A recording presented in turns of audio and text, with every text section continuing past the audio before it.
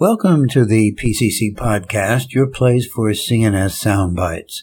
I am John Shelton, publisher of the Primary Care Companion for CNS Disorders.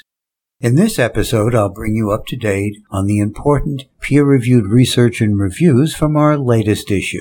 Let's get started. Benzodiazepine drugs and other sedative hypnotics are commonly prescribed to patients with mental illness. However, little is known about the effects of these drugs in patients with psychiatric disorders. Currently, there are no comprehensive guidelines for sedative hypnotic use in patients with mental illness.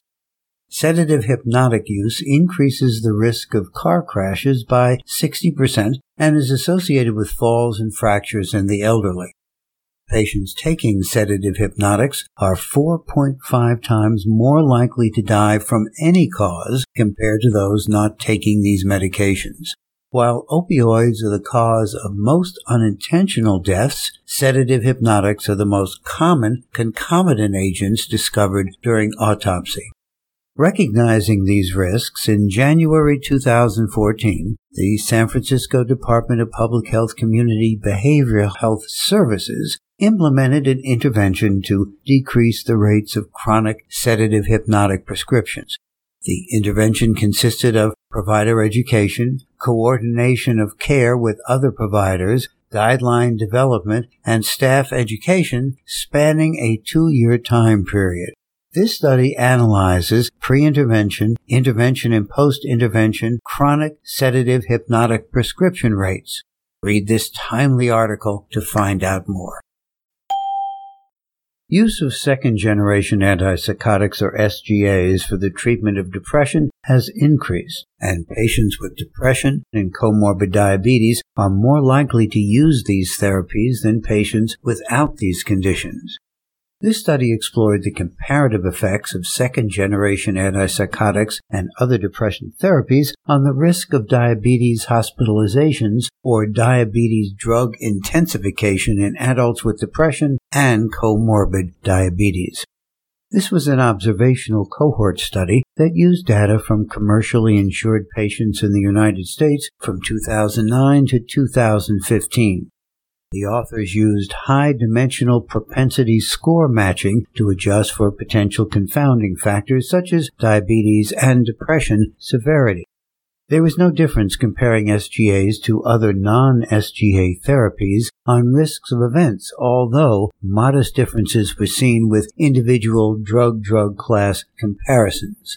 Overall, there was a lack of strong evidence for selection of one medication over another.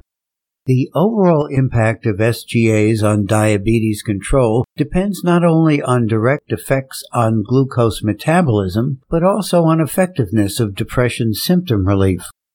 Further studies evaluating other diabetes outcomes, such as glycolated hemoglobin and diabetes complications, are needed. This study was supported by the National Institute of Mental Health. Significant disparities in quality of health care delivered to individuals with serious mental illness has been reported, possibly due to healthcare providers' negative attitudes and low expectations for treatment in these individuals. The objective of this study was to explore the mediational effects of prejudice on the relationship between negative stereotypes and social distance or discrimination in a sample of Veterans Administration healthcare providers. A total of 351 healthcare providers responded to a survey examining attitudes and clinical expectations toward 2 hypothetical vignette patients. The results indicate that there was a significant positive correlation between provider stereotypes and prejudice significantly predicted social distance.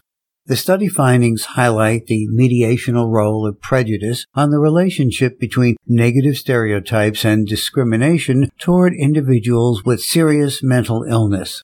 Healthcare providers should be aware of their negative stereotypes and automatic affective responses when offering treatment to individuals with serious mental illness. This research was supported by a grant from the VA Health Services Research and Development Service, the Central Arkansas Veterans Healthcare System, and the South Central Mental Illness Research, Education, and Clinical Center. Researchers have known for more than a decade that visible minority patients have poor service engagement and follow-up in mental health care. However, this information derived mostly from studies in the United States and the United Kingdom.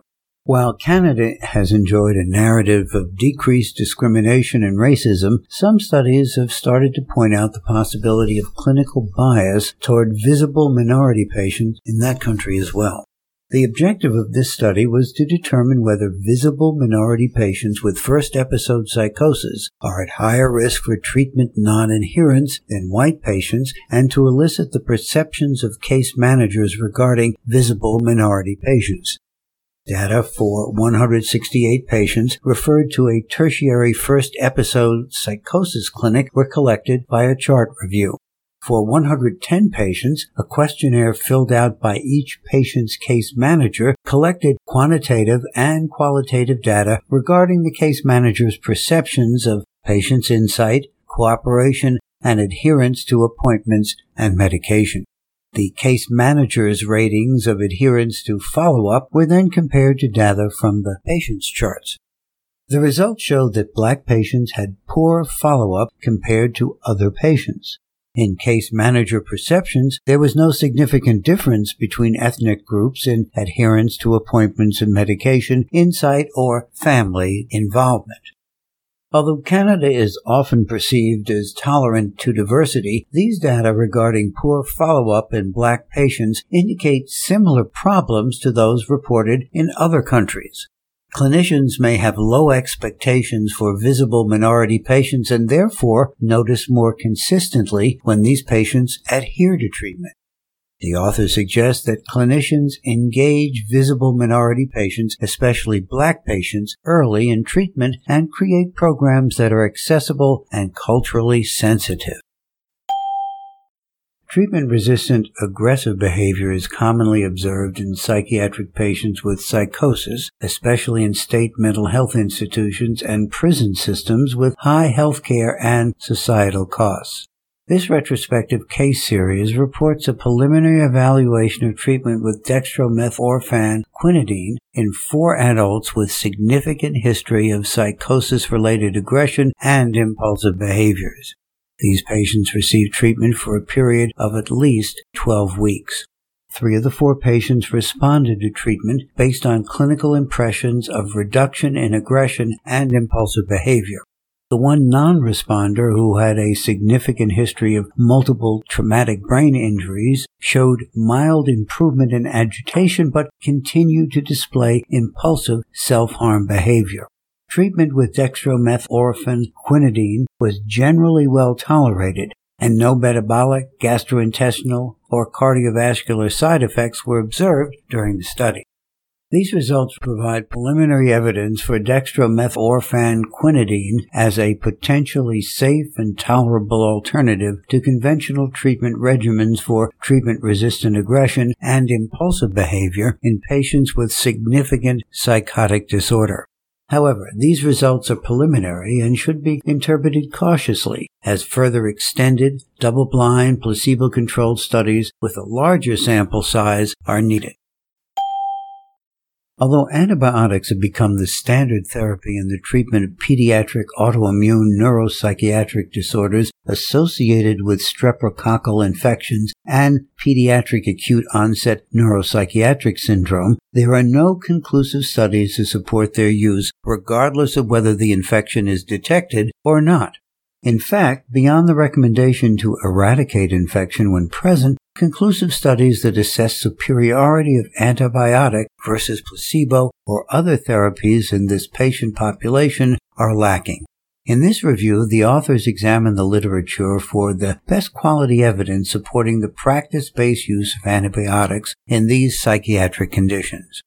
Key findings include evidence for the existence of a subgroup of pediatric patients with obsessive-compulsive disorder that is sensitive to antibiotic treatment and immunomodulant therapy, independent of evidence of ongoing infection.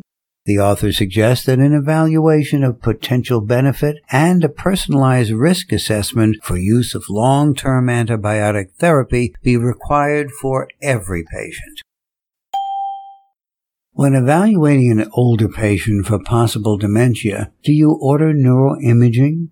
Work through this interactive CME case about an 87-year-old woman who presented with her family to Banner Alzheimer's Institute for evaluation and treatment of cognitive impairment. Go to primarycarecompanion.com to read this interesting case and earn CME credit. Suicide rates are significantly higher in those who identify as transgender or gender nonconforming compared to the overall population. Suicide risk factors include discrimination, family rejection, internalized transphobia, and being denied appropriate bathroom or housing access. This narrative review includes the most pertinent literature from the past 17 years on issues related to suicide among transgender or gender nonconforming individuals. Suicide prevention recommendations include addressing their personal issues, treating psychiatric or emotional problems, and facilitating better support from family.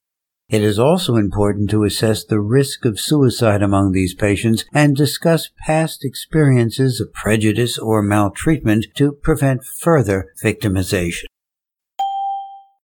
Have you ever wondered whether you could facilitate better collaboration with the patient who appears to reject your help during an acute medical event?